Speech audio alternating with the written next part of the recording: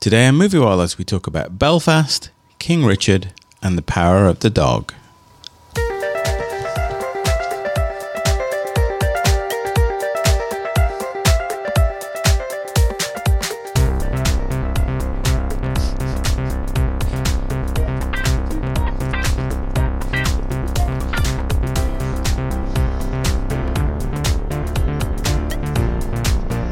It's time for Movie Wallahs. Hi, this is Joe. Hi, it's Rashmi. And Yazdi as well. Movie Wallahs is your weekly dose of film reviews, movie news and general banter in theatres, on DVD, online streaming or in the back of an airplane. If you love the movies, this show is for you. I love the theme music. I know we talk about this often. I love I wrote the theme music. I know. It's I should so love it. fun. If I didn't like the theme music, there would be something completely wrong with that bit. Thank you. But there isn't any music that I know that I have heard for 10 years and still continue to like it. Eventually your favorite song becomes annoying because you've just heard it so many times.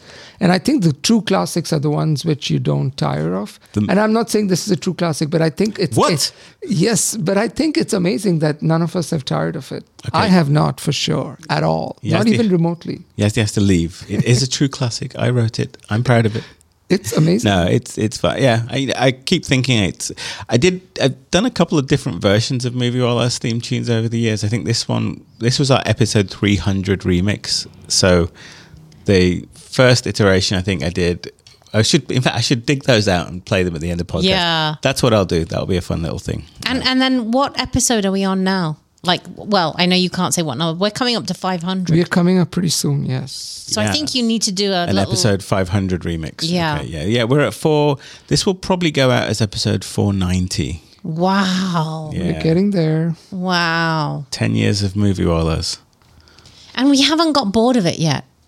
Correct. Speak for yourself. Bored of each other, maybe, but not bored of it. Yeah, well, what's to get bored of? We watch movies and talk about it. Yeah, I know. Yeah. And I feel for our listeners. Hopefully they're not bored of it. But Yeah. thank you all. I try and say this at the end of each podcast. Maybe not everyone makes it there, but big thank you to everyone that listens to our podcast. All the support. Thank you for listening. Thank you for downloading it and using us on your, well, maybe you're not commuting anymore, but we hear from people from time to time that like to listen. So it's not just the three of us that download and listen to it. So thank you, people. We appreciate you. Yes. For sure. All right. We have 3 movies to talk about, and I think we wanted to do a couple of streaming picks. Mm-hmm. So are you ready? I am ready. Then I'm so ready. go for it. Okay, so I'm going to... You know what's interesting is I think all of us are giving not movies, we're giving mini-series. And Not so me. here's another Not me. one. Oh, okay. Wait, why don't you give us a Yeah, I'll mini-series, give you a Rashmi? mini-series. So this is one that we haven't... Mini-series Wallahs. Mini-series Maybe we Wallah. should do a spin-off podcast. Oh, yeah. Just me on my own? I think you're the only one that watches mini-series. No, Yazdi does too. I do too, yes. And you binge watch too. I do. So I have to admit. So this is one that we haven't finished binge watching yet, but it's really impressed me, the few episodes that we've watched, and it's called Call My Agent. And it's actually a recommendation we got from one of our dear friends And listeners, Sandy, thank you. Sandy who gave us this one. Woo, Sandy. Yay. And it's delightful. It's set in modern time. It's about a PR agencies in Paris. What's not to love about that? And the first episode, I'll just give you a description. As talent agent Gabriel searches for a way to break bad news to actress Cécile de France, a mysterious newcomer stirs up intrigue at the office. That's kind of how it starts. And it's great. It's great. I love it. It's very transportive. I was going to say, It's like a little visit to Paris for an hour each. Yeah, I think it's authentically French in its sensibility, and I say that not lightly because we also enjoyed like Lupin and a couple of other things that we've watched recently. Emily in Paris, but that was inauthentically French. Yeah, but this was so not authentically French. But this has that real, so. We've all worked with folks from Europe, and we actually grew up in Europe, and there can be an edginess at times to people in France and in parts of Europe, and it really brings that away. Not in a way that's offensive, but just in a way that's just very, very true to the culture that they have and the work, the philosophy of work, versus, we work too hard in the US. I think there's a culture here that's like so much about the work. Yeah. Whereas I think in France, they kind of, and other European countries, the general, and I'm generalizing here, the general sense seems to be that you work in order to live, not live to work. Yeah. And Joe, I find that you often giggle through this one, and you've spent significant amounts of time in France, and I was like, why are you laughing? And he's like, oh, that's really how they say that, or that phrase translated means this, and it's something I would remember blah blah saying. So it feels like it's very authentic. For our listeners that may not know, but when I was growing up, I did spend time ensconced in a French family. I had a good friend who was French, and I spent some time in Lyon. And just the way the expressions that they use, including swear words, which I think French swear words are beautiful. They are. They're so expressive. They're so powerful, and they're so poignant. That never piss off a French person, because you will get it in spades, and everything just cuts and bites and stabs. So yeah, very, very fun hearing some of this expression. And yes, you've seen it too, right? I have not, but I've been hearing about it for years and years, at least a few years. And it's not new. It's not new, and I know that it kind of gives me the same vibe as Schitt's Creek, because Schitt's Creek was around for a while, and people were kind of talking about it, and then suddenly it kind of gained that momentum, and then it kind of broke through popular culture. So I wonder if the same will happen with this one, because I've been hearing about it for a while now. Yeah, and it's not played for laughs. It's funny, but it's not played for laughs. It's a dramedy, I would say. Yeah, and it's just very good episodic TV content. Love it. Good choice. Yazdi. So, one of the most celebrated directors of contemporary cinema is Guillermo del Toro, and he is going to be coming out with a new movie. Nobody has seen it yet. It comes out around Christmas time, and it's a remake of a 1947 movie called Nightmare Alley. Let me say that again, Nightmare Alley. And it's got Cate Blanchett, Bradley Cooper, Toni Collette, Rooney Mara, Ron Perlman. Just a terrific cast. And it's about this carnival keeper who has secrets and so forth. It looks very interesting. Anything Connie is interesting. Yeah. So while I'm looking forward to that and waiting for, keeping my fingers crossed that it'll be a good Del Toro film, for me, nothing will ever touch what I believe is Del Toro's very best film, and which is right now on Netflix. It's Pan's Labyrinth. And this is a Spanish language movie which was made, I want to say 7-8 years ago. And it's a movie which works at two levels. It works flat out as a fantasy, in terms of a little girl who may or may not be imagining certain monsters and creatures. And it also plays as political allegory. There's bad things happening politically with her mom, with her father, who has gone missing. And so the movie makes the case that maybe she is imagining fantasy as a way of ignoring the terrible truths of the present. So it also works at that level, why humans write stories. They write stories so that they can better understand the unknowables around them. So anyway, Pan's Labyrinth is just a class by itself. The creatures are incredible. It's like nothing you've seen before, nothing I've seen before or since, and it has a really sweet kindness to it as well. So if you haven't seen it, do yourself a favor, Pan's Labyrinth. And it's well worth the subtitles. Okay. And I'm going to pick, as soon as I started talking about this, I realized I may have recommended this before, but there's a compact little horror movie called It Follows that came out to some fanfare a few years ago. It was a writer-director kind of debut. It was very much a very, first film, but it's an effective little horror movie. It's perhaps not as terrifying as I think some, it was as soon as it came out, I think people were saying new horror, but actually it's more of a mystery thriller.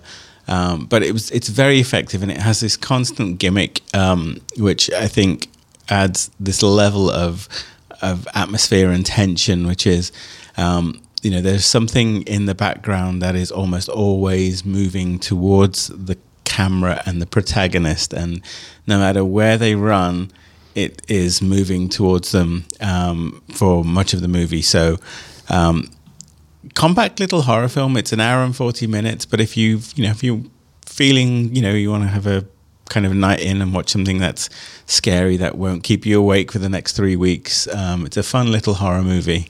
It Follows. So yeah, and I think it's particularly effective because the malicious presence here is something which can take any form. So I think that to me is inherently very scary, because any person you think you're talking to as a friend could be that malicious presence. So I think really well constructed. And there's also very good, because for the longest time, horror movies, especially the earlier cheaper horror movies, had this connection between horror and sex.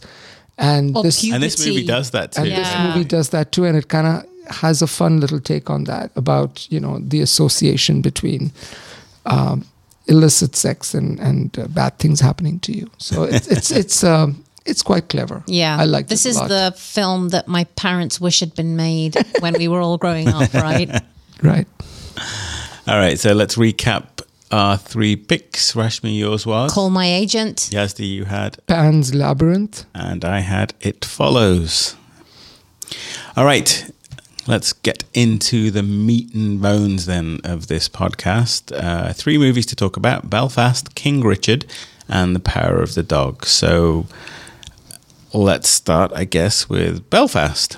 And I think I'm on the list to talk about that. So very quickly, as I open the Rotten Tomatoes summary page.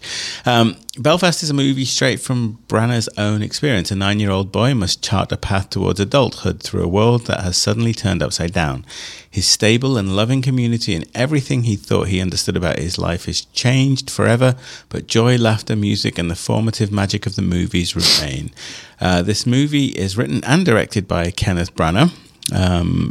It has a cast including Judi Dench, Jamie Dornan, Kieran Hines. The young protagonist in the movie, is played by Jude Hill. So I'll kind of stop there. And I think all 3 of us have seen Belfast. So who wants to talk first? I can start. What a beautiful love story that has etched its way into my heart and will not leave. I am in love with this movie. This is one of my favorite movies of the year. Stunning from the perspective of an acting debut from this delightful little boy called Jude Hill, who plays Buddy. This is, like I said, Call My Agent is transportive. This not only transports you to Belfast, it transports you to a time and a feeling. And I was a member of that family. I was that little boy watching the world through his eyes. And it just, from the opening scene, and it's not all joy and happy, but from that opening scene to that last frame, I just had this huge smile on my face, and it just worked on every level. I love this movie. Can't say enough. I saw this movie yesterday, so it's pretty fresh in my mind. It's a labor of love. It's Kenneth Branagh looking back on his own life with a lot of nostalgia, with distance of time.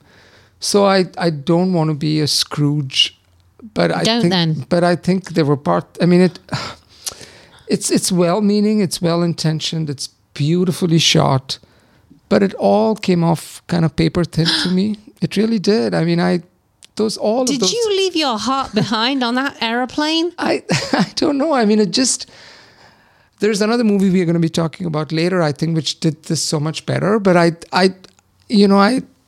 I didn't know much about his father. I didn't know much about his grandfather. I didn't know much about his grandmother. They were all stock characters.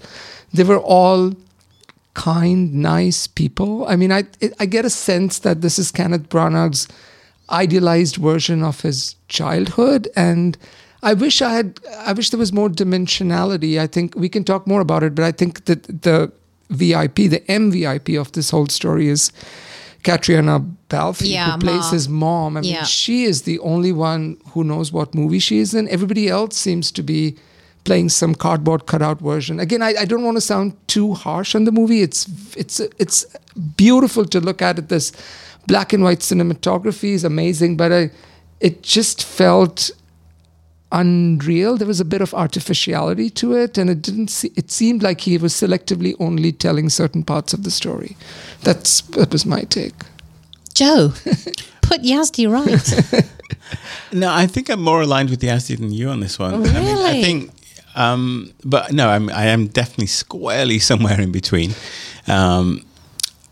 So it's clear. I mean, if I was to make a movie about my youth, it would feel very much like this, right? I mean, not that I grew up in Northern Ireland during the Troubles, but the viewpoint is very clearly of the young boy, and like you said, Rashmi, he feels, there is a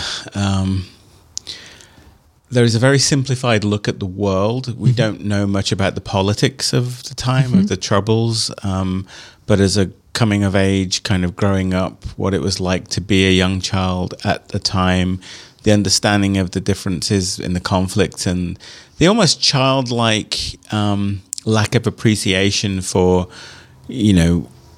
what the differences between the two factions were. Didn't really matter, right? All we knew is that there were people who didn't like each other.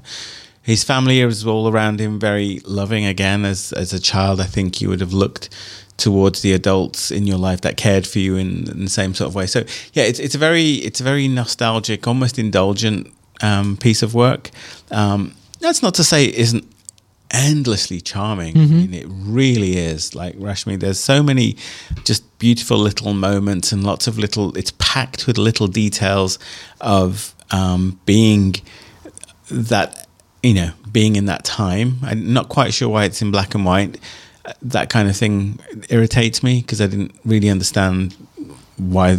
But anyway, I get annoyed with that sometimes.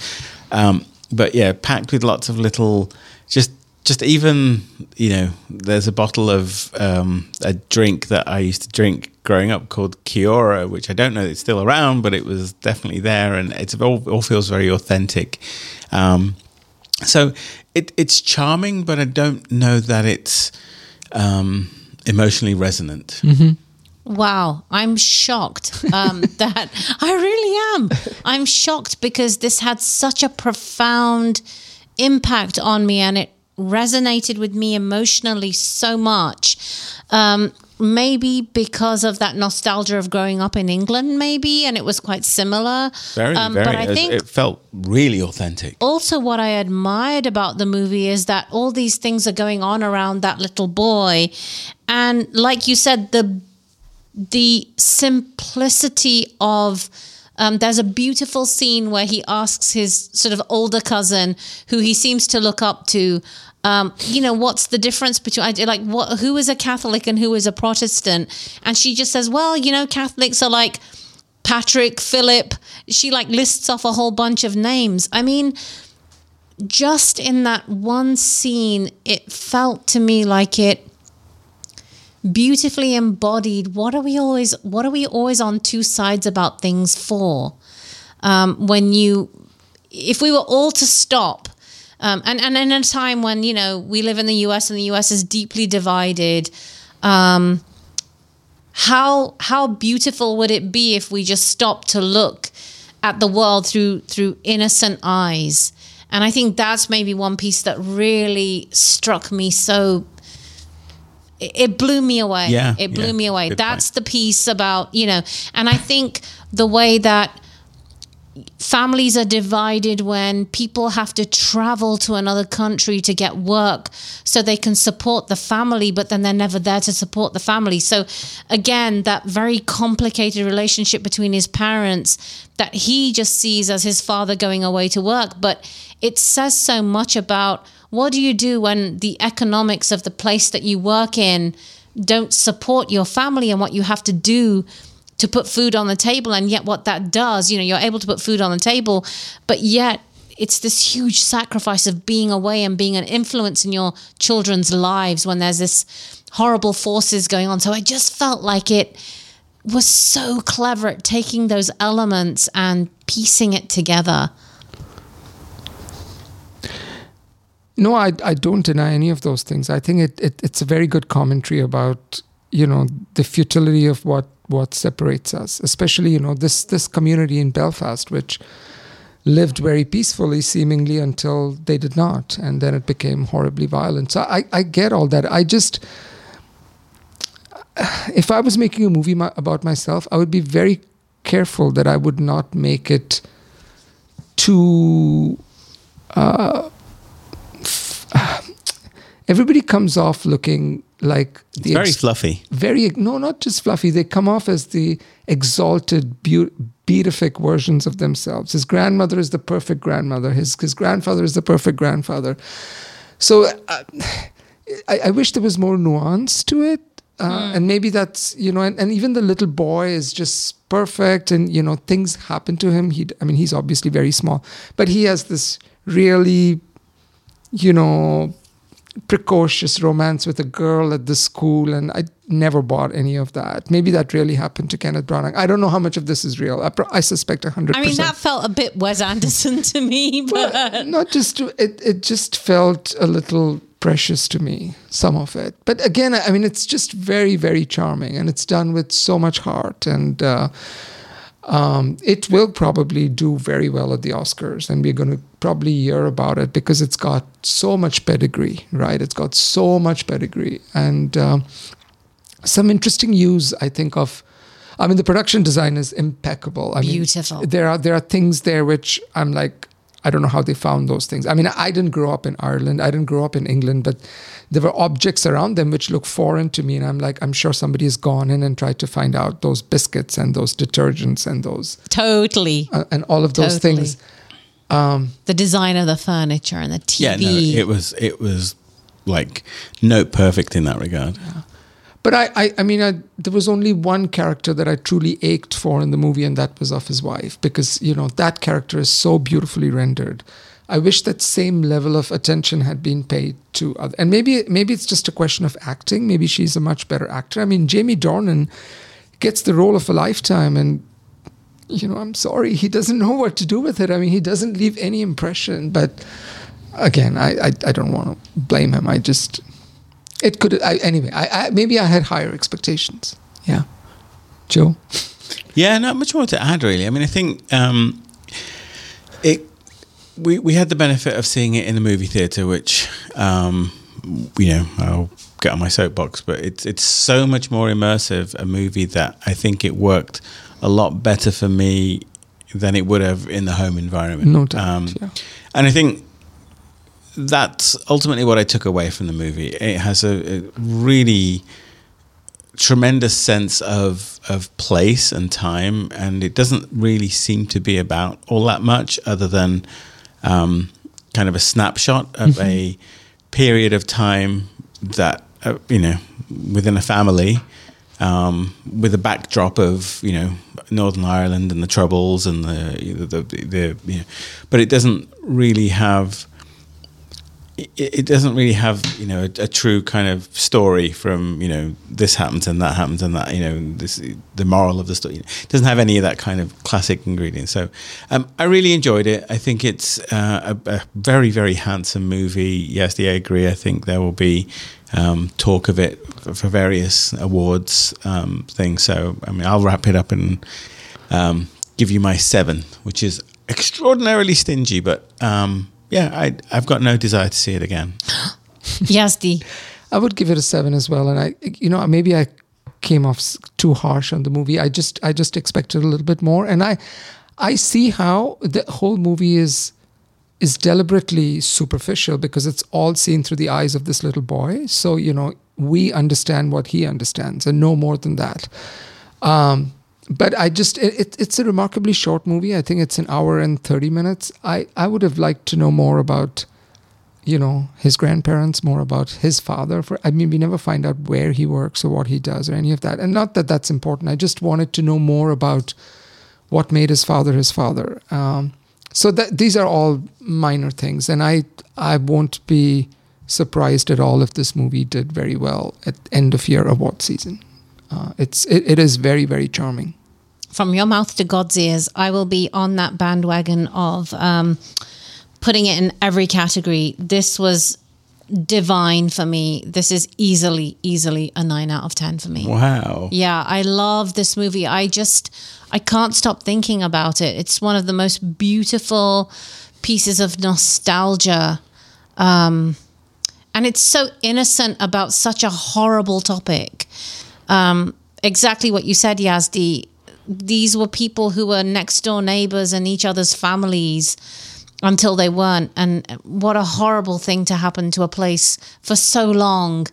And just the whole question of should we leave, should we stay, what do we do for our family, how do we protect our family, the people who love us, the community we grow up in, everything's ripped away from you. And yet we hang on to these tiny little things that ground us.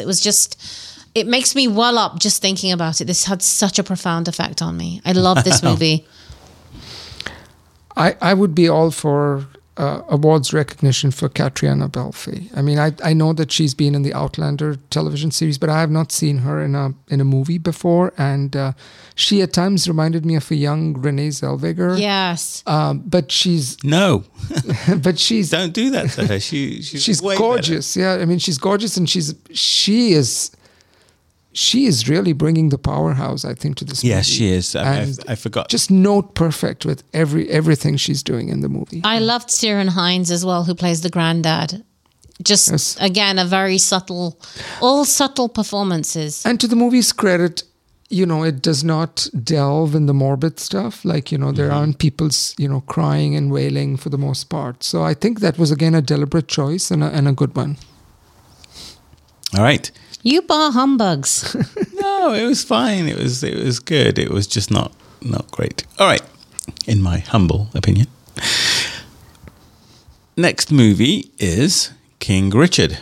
So, who wants to? I think I have that. King Richard. Okay, take it away. Okay, so armed with a clear vision and a brazen 78-page plan, Richard Williams is determined to write his daughters Venus and Serena into history. Yes, those Venus and Serena Williams, tennis super champions. Training on Compton, California's neglected tennis courts. Rain or shine, the girls are shaped by their father's unyielding commitment and their mother's balanced perspective and keen intuition. So this is directed by Ronaldo Marcus Green. It's produced by Tim White, Trevor White, Will Smith, and written by Zach Balin. And it stars Will Smith, Anjanou Ellis, John Bernthal, Sanya Sidney, Demi Singleton, Tony Goldwyn, and a whole host of others. And coming to a theatre near you imminently, if not already by the time this podcast comes out. So already in cinemas. Thank you, Yazdi. So, Joe, why don't you start us off? What did you think of King Richard?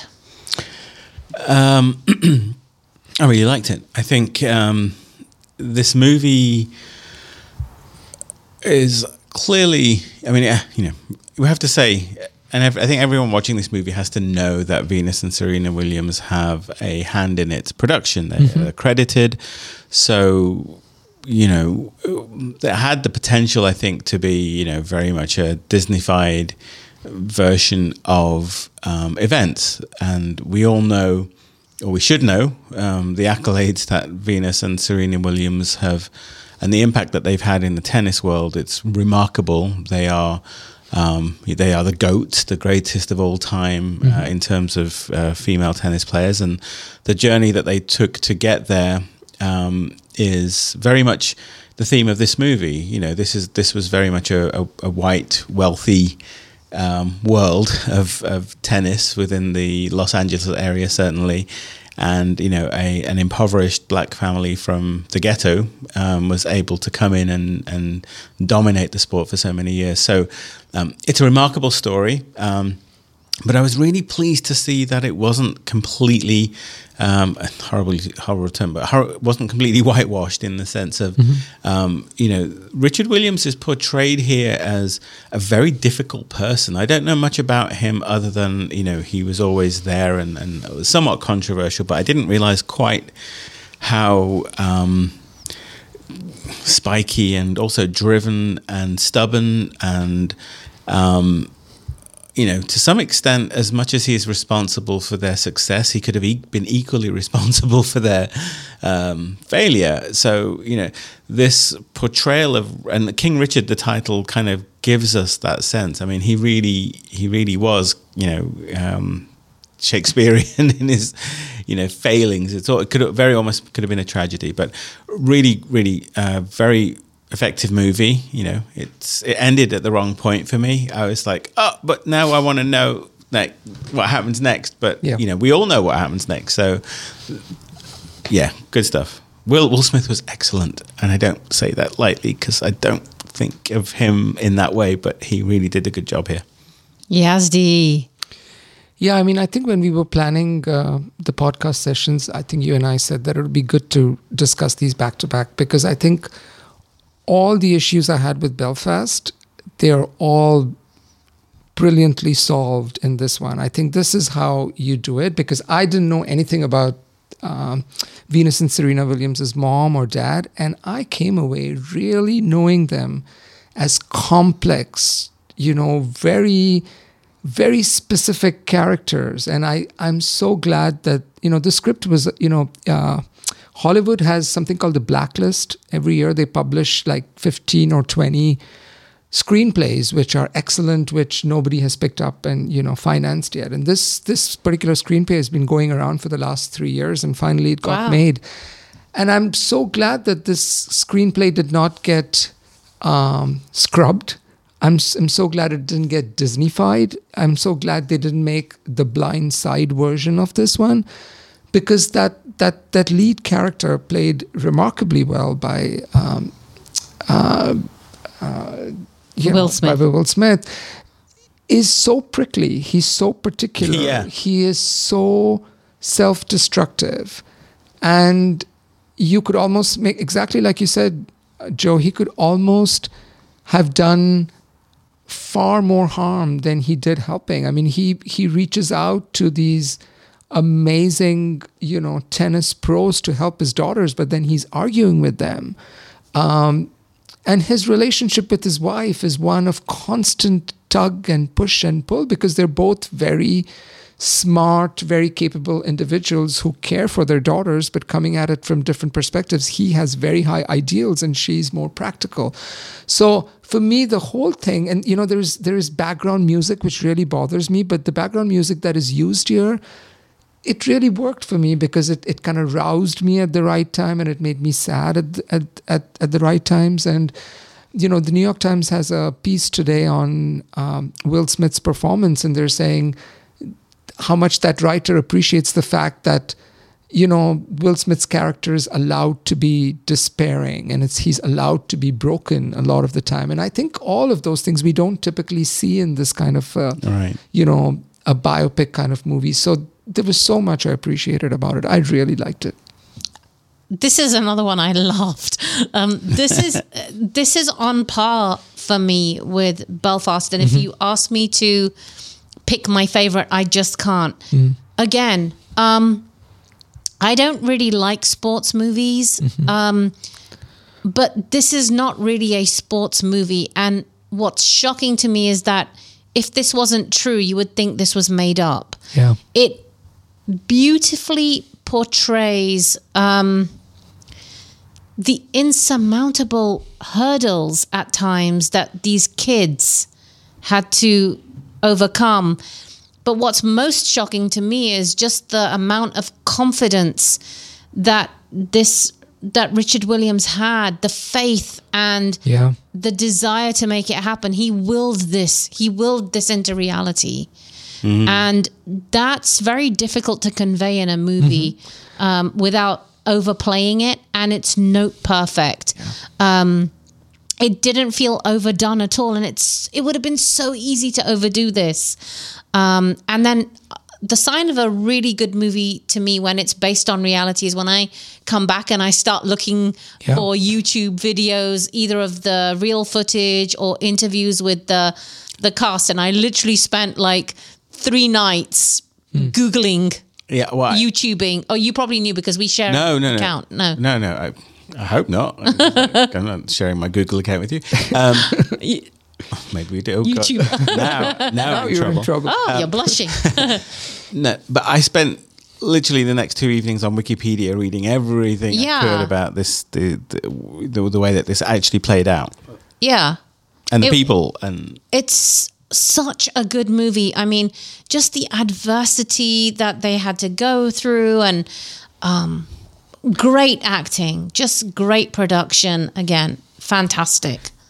It would have been so easy to make the King Richard character a device, or to make him some kind of a stereotype of, a crazy father who will do anything to get his daughter ahead. But from the very first time you see him, he's not a device. He's not a caricature. He's a very specific individual. And I love that, even though Venus and Serena Williams have obviously produced this film, they have avoided trying to make their father look any better than... I still don't know who his...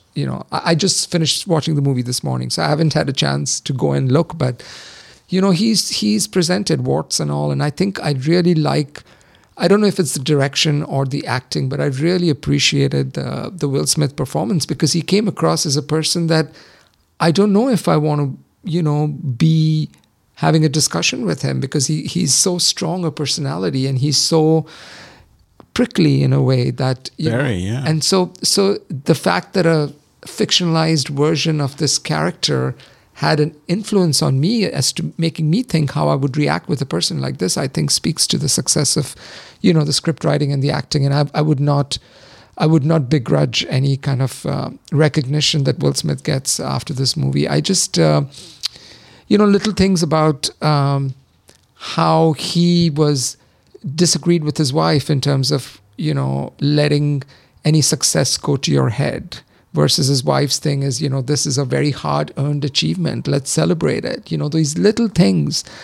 Something, a guy in the neighborhood who's kind of hitting on his oldest daughter, and more than hitting, kind of being disrespectful, and how reality turned out. You think it'll turn out one way versus the other. So there's a lot of layering and subtlety to this. It's quite an accomplished piece of work.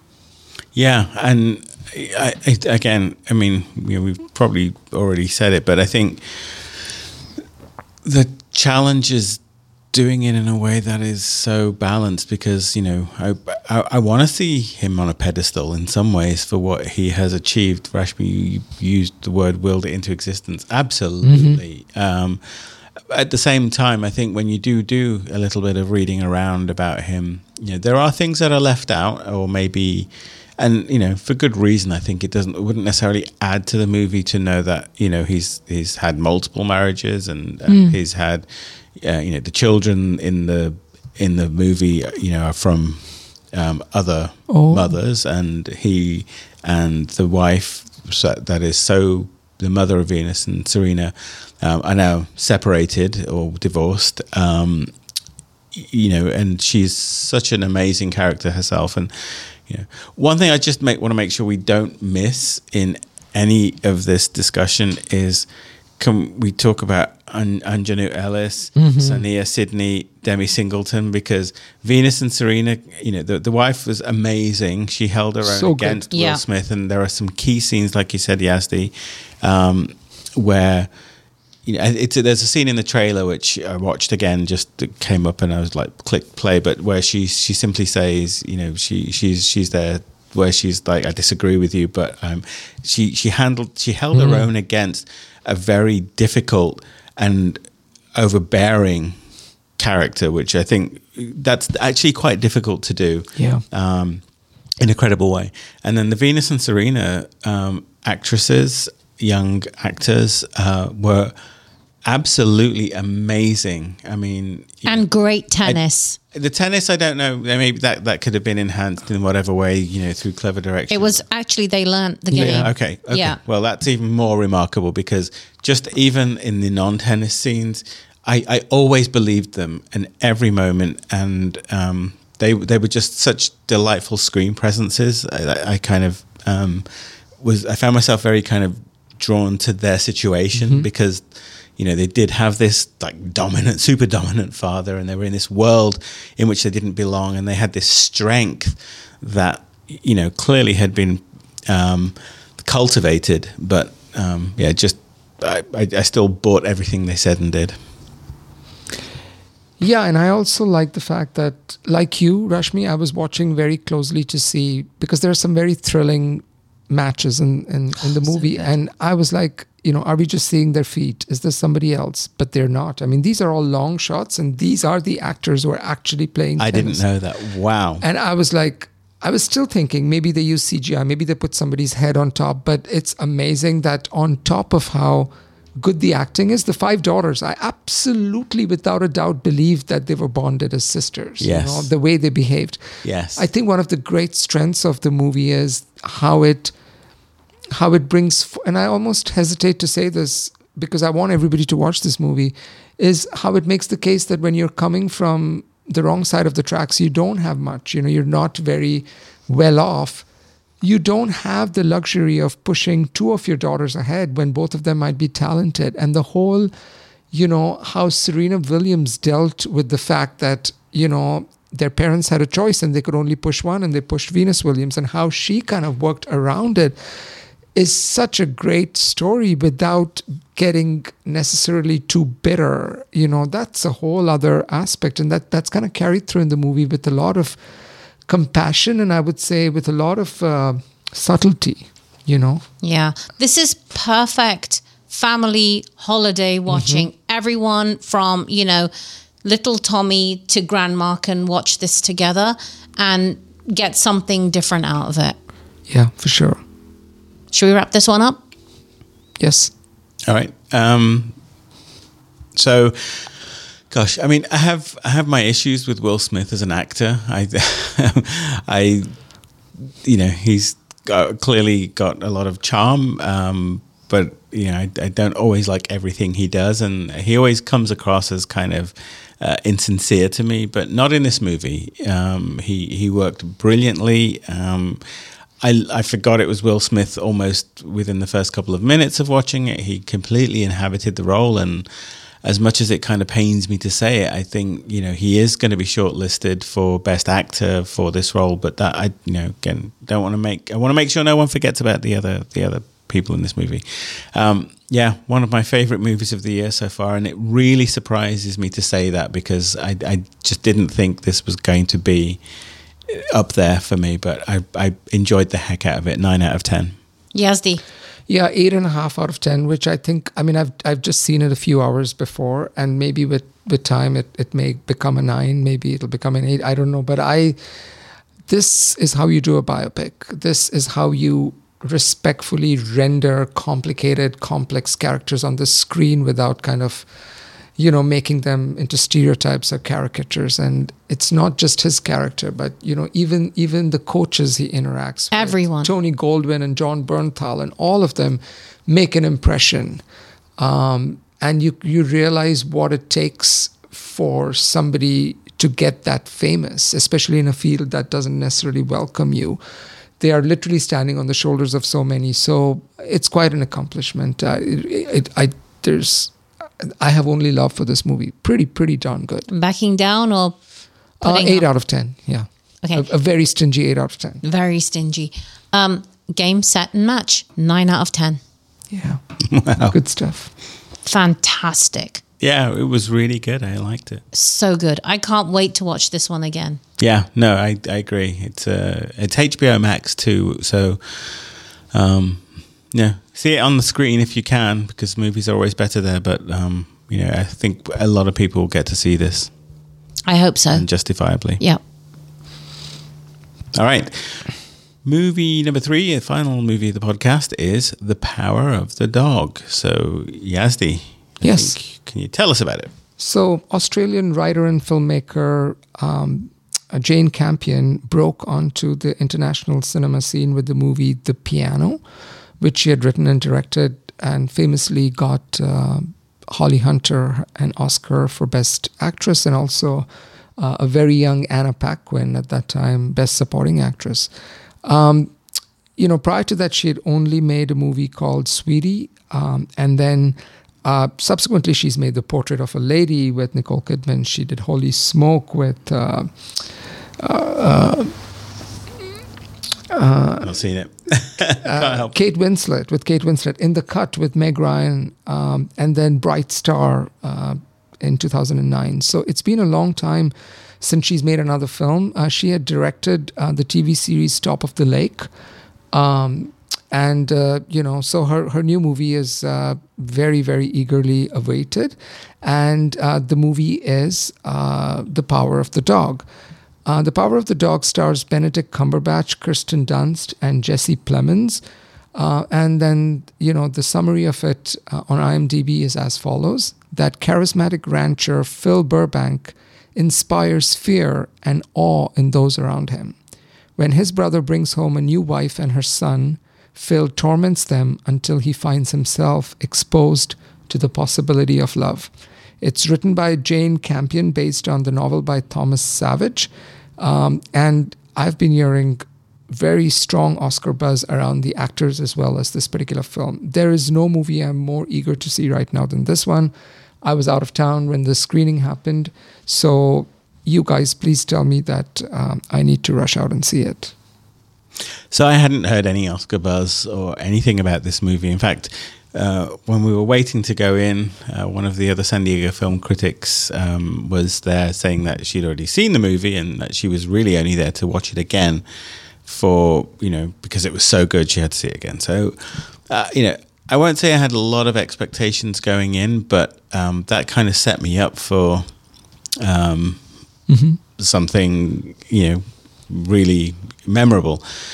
And here's what I'll say. I mean, this is very much something that could be. It's like it's kind of like a Paul Thomas Anderson type thing where it's difficult. It's actually quite difficult, and it's mainly difficult because it takes a long time to be about what it's about. And so there's a lot of setup and an atmosphere, and its sense of world and place is impeccable. I mean, you talk about production design from one of the other movies, Belfast, I think we talked about just now.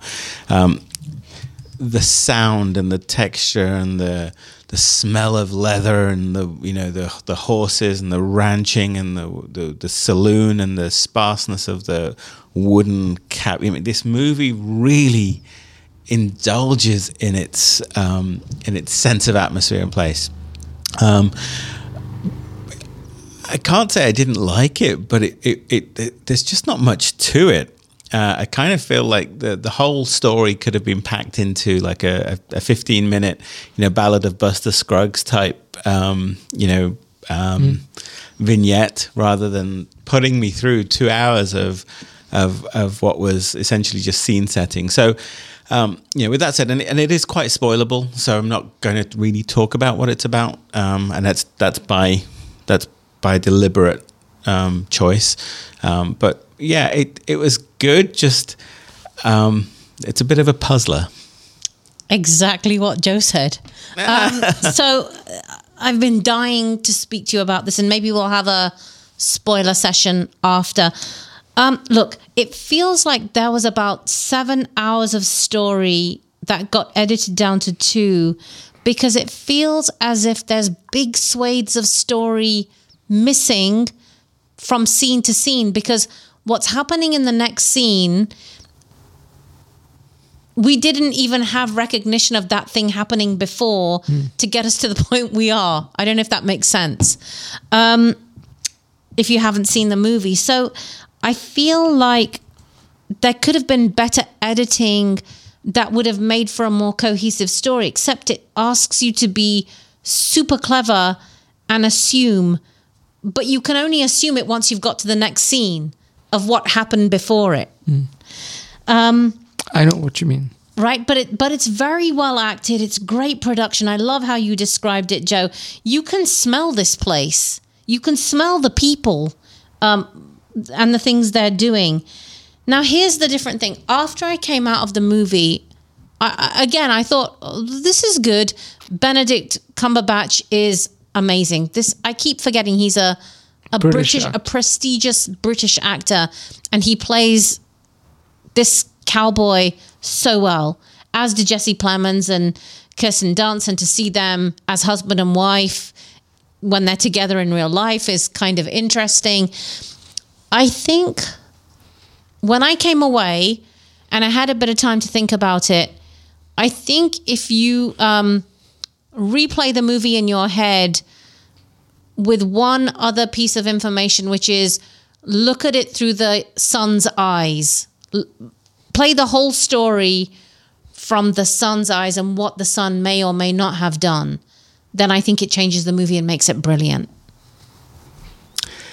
Does that make sense? I don't want to give away a spoiler, but again, if you watch the whole movie, but now you play it like... We'll talk. Yeah. And we have to be really careful because, again, it's not like there's some big reveal, but the movie is about something, and it just takes its time to get there.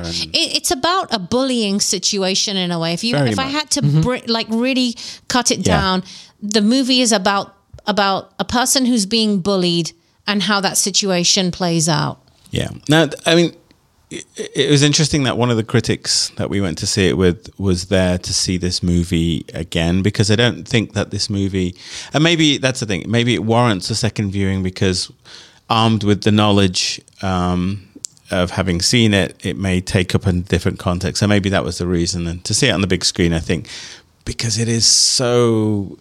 It's so wonderfully atmospheric for much of its running time. Like the creakiness of the floorboards, the food, the way it's served and prepared, and how dusty everything is, and sweaty and dry. So it's a kind of movie that I think ordinarily would frustrate me. So there was a movie last year, and I was just scrolling through our podcast furiously while Rashmi was talking to try and find it. But there was a movie called First Cow, which I love First Cow. You guys love, but frustrated me in nothing like First Cow, but it has that same kind of frustrating slowness to it, right? It before it gets to where it needs to. Yeah, and just But nonetheless, I have to also... We talk about Benedict Cumberbatch and his performance here because it is exceptional. Jesse Plemons and Kirsten Dunst are also really, really good performances by both. I mean, Kirsten Dunst feels... Gosh, it feels like it's been so long since I've seen her, and the Kirsten Dunst that we see here is like not... It's how can we even... compare her to the Mary Jane from Spider-Man, there's not so many years ago. So yeah, really, really good stuff. But yeah, I don't think I need to talk too much about this other than I think it warrants and is worthy of viewing. I can't say that I loved it, but I really do admire it, and I like it in a way that I am intrigued by what it was about. I'm intrigued to speak with both of you over a beer sometime to kind of get your take on it. It's that kind of movie, right? Where I'm not even sure how it ended, that there's some ambiguity to all of that. So there's just lots of things to kind of stew over. And so it's hard for me to recommend this wholeheartedly to people because I think it will frustrate some. It would in some circumstances frustrate me. I'm really glad I saw it in the theater because it does require patience. And so I think, again, the kind of movies that you have to be paying attention to little glances and looks and not necessarily things that are said. I mean, there's a conflict within the movie for much of its duration that can be very funny because the characters are at such deep conflict. We don't even know why it's there, but they hate each other, and it's like it plays out in every scene, and it's painful and it's uncomfortable, but so it does all of this like poke the bear type things. Score. I'll give it an 8 out of 10, and I think that's somewhat stingy. But again, I think it has layers of complexity to it that I haven't quite digested yet. So I think that may ruminate into something more. But good stuff. Complex, not easy. Yeah, it's rather magnificent. Is how I would describe it. Interesting. Okay. Also an 8 out of 10.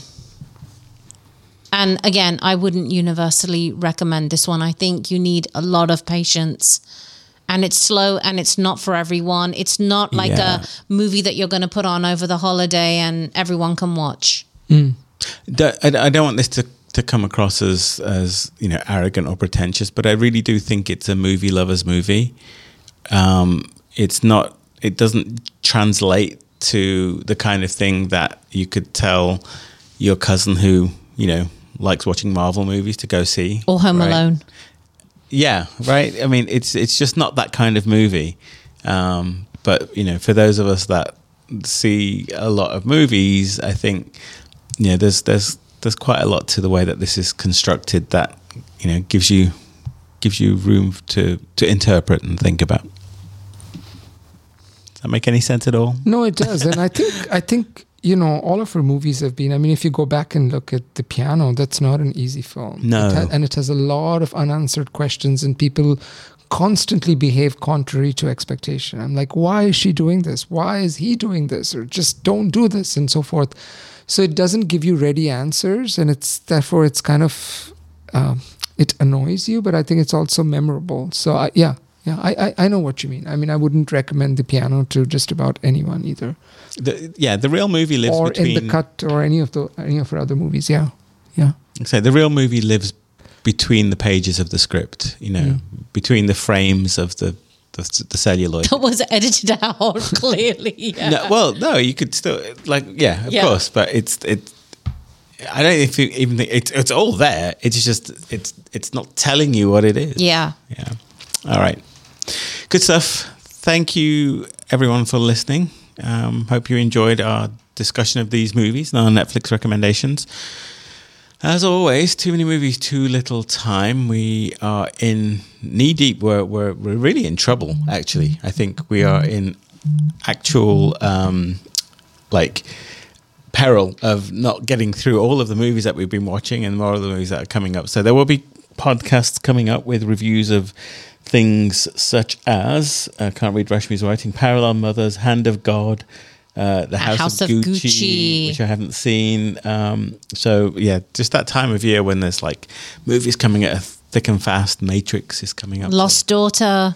Stay tuned. Keep listening. Keep downloading. Thank you for being here. And until our next podcast, too many movies, too little time. And goodbye from me. And me. And me as well.